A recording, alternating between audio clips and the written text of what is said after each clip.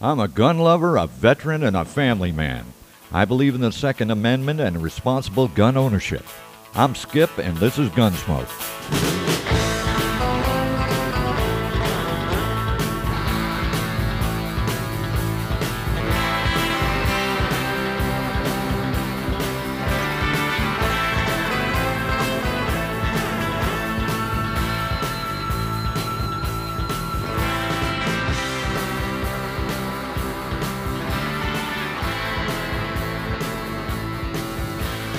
Hey y'all, we're back. Hope everybody's doing okay in these trying times out there. There's a lot of stuff happening. Hope everybody's safe. We got a message from Doug Bauer. He's up in Burnsville, Minnesota, and he asked if a cannon could be built out of duct tape. Well, I looked into it, and sure as hell, somebody did it. It was the Mythbusters. They had an episode about it. They took a bunch of duct tape, and it did fire. It sent that what appeared to be a bowling ball or a small cannonball a couple hundred yards downrange. It wasn't as effective as the steel one they compared it to, but it did shoot, and it looked more like a mortar in my opinion. I don't think I'd want to fire that thing more than a couple times because it would probably blow the ass end right off of it. So yep, take some duct tape, some gunpowder, a fuse, and a bowling ball. Hit it with some fire and booyah! We're going to talk about Derringers this week, and I thought I'd give you a little history about it before we got to some current ones.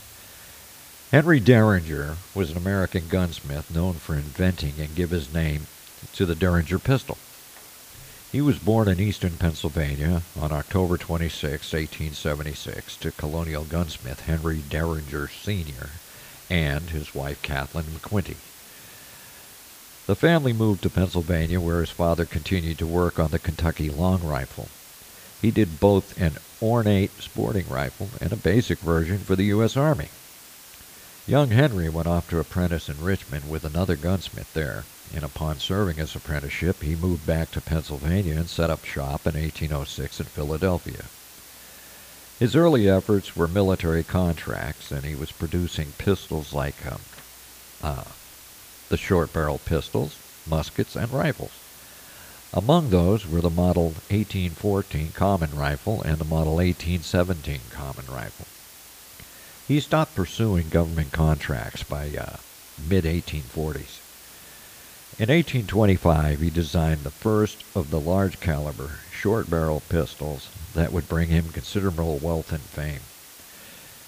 He used a basic flintlock action, and the pistols were muzzle loaders, single shot, or in some cases over and under double barrels. He later adopted the percussion cap technology, putting his pistols on the modern cutting edge of the time. The original Philadelphia Derringer was a single shot, muzzle loading percussion cap pistol. It was introduced in 1852. He never claimed a patent for his pistols, and the public bought him up as fast as he could make them. His designs were further developed and copied, resulting in the Derringer, spelt with two R's. Derringer's name was spelt with only one R.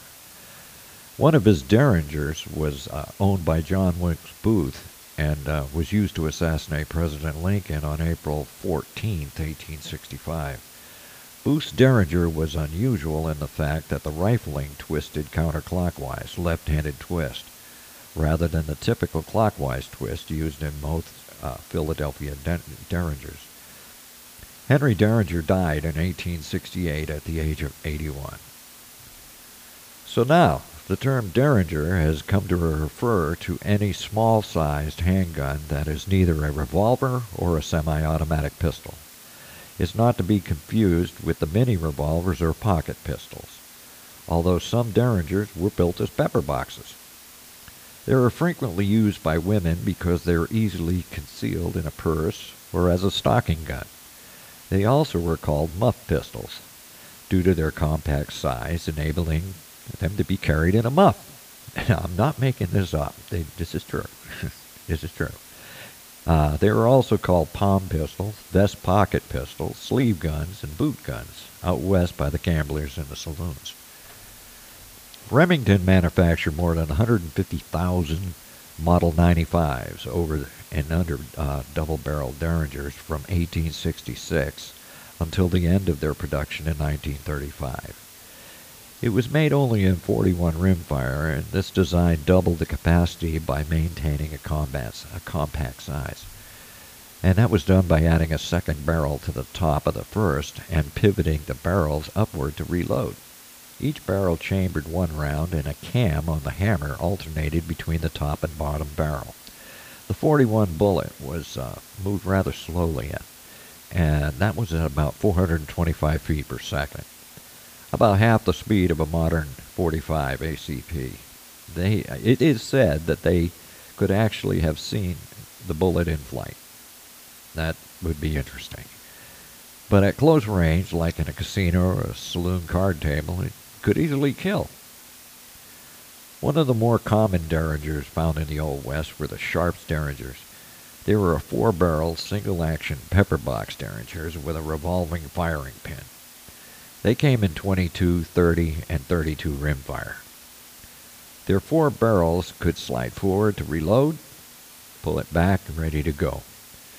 They were first patented in 1849, but not produced until 1859, when Sharps patented a more practical design. Their first models had brass frames and fired the recently introduced 22 rimfire metallic cartridges. The second model came in 30 rimfire, and the third model was a 32 rimfire with an iron frame and a barrel release that was moved over to the left side of the frame. The fourth model was the same as the third, with the exception of the new bird shed grip and slightly shorter barrels. Production of these little pistols came to an end with the death of Christian Sharps in 1874. Here's some modern designs. The military pistol that is truly a Derringer design is the FP-45 Liberator, which is a 45 ACP insurgency weapon dropped behind the Axis lines during World War II. It was a crude single-shot pistol designed to be cheaply and quickly mass-produced. It was composed of just 23 largely stamped and turned steel parts that were cheap and easy to make. It fired a 45 caliber pistol cartridge from an unrifled barrel, and it came with a wooden dowel to push the spent casing out of the chamber by inserting it into the muzzle end of the barrel. It was only intended for close-in use, maybe 1 to 4 yards, and its maximum range was about 25 feet. Any more than that, it was pretty much useless. 5 extra rounds were stored in the grip, and the original delivered cost was $2.10 per unit, which got it the nickname the Woolworth pistol. The name High Standard is a very significant name in guns because they came around in 1962 with the D100, a hammerless double-action Derringer with a half trigger guard and a standard break-action design.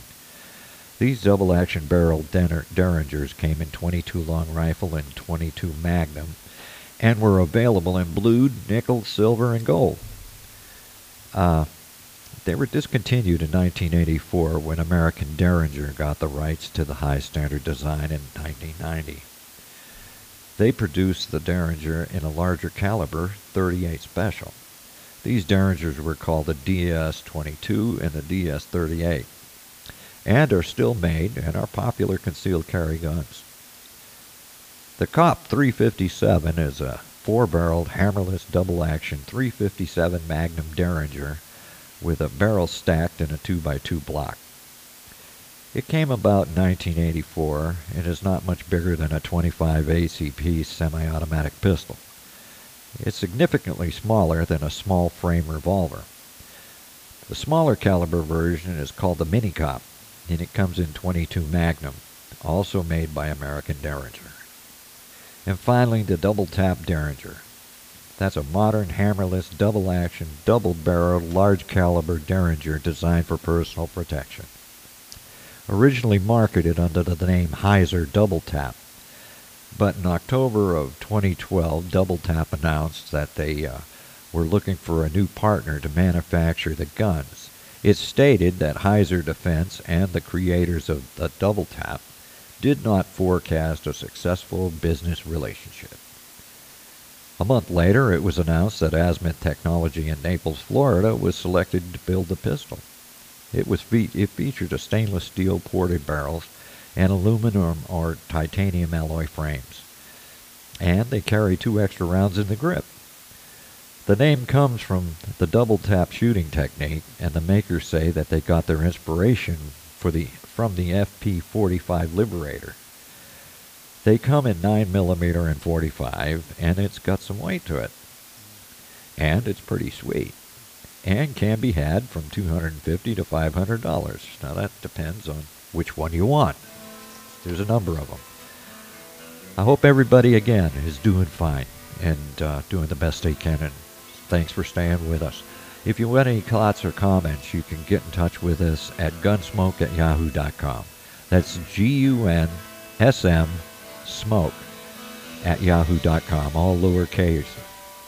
I'll be looking to hear from you. Until the next time, y'all have a good day.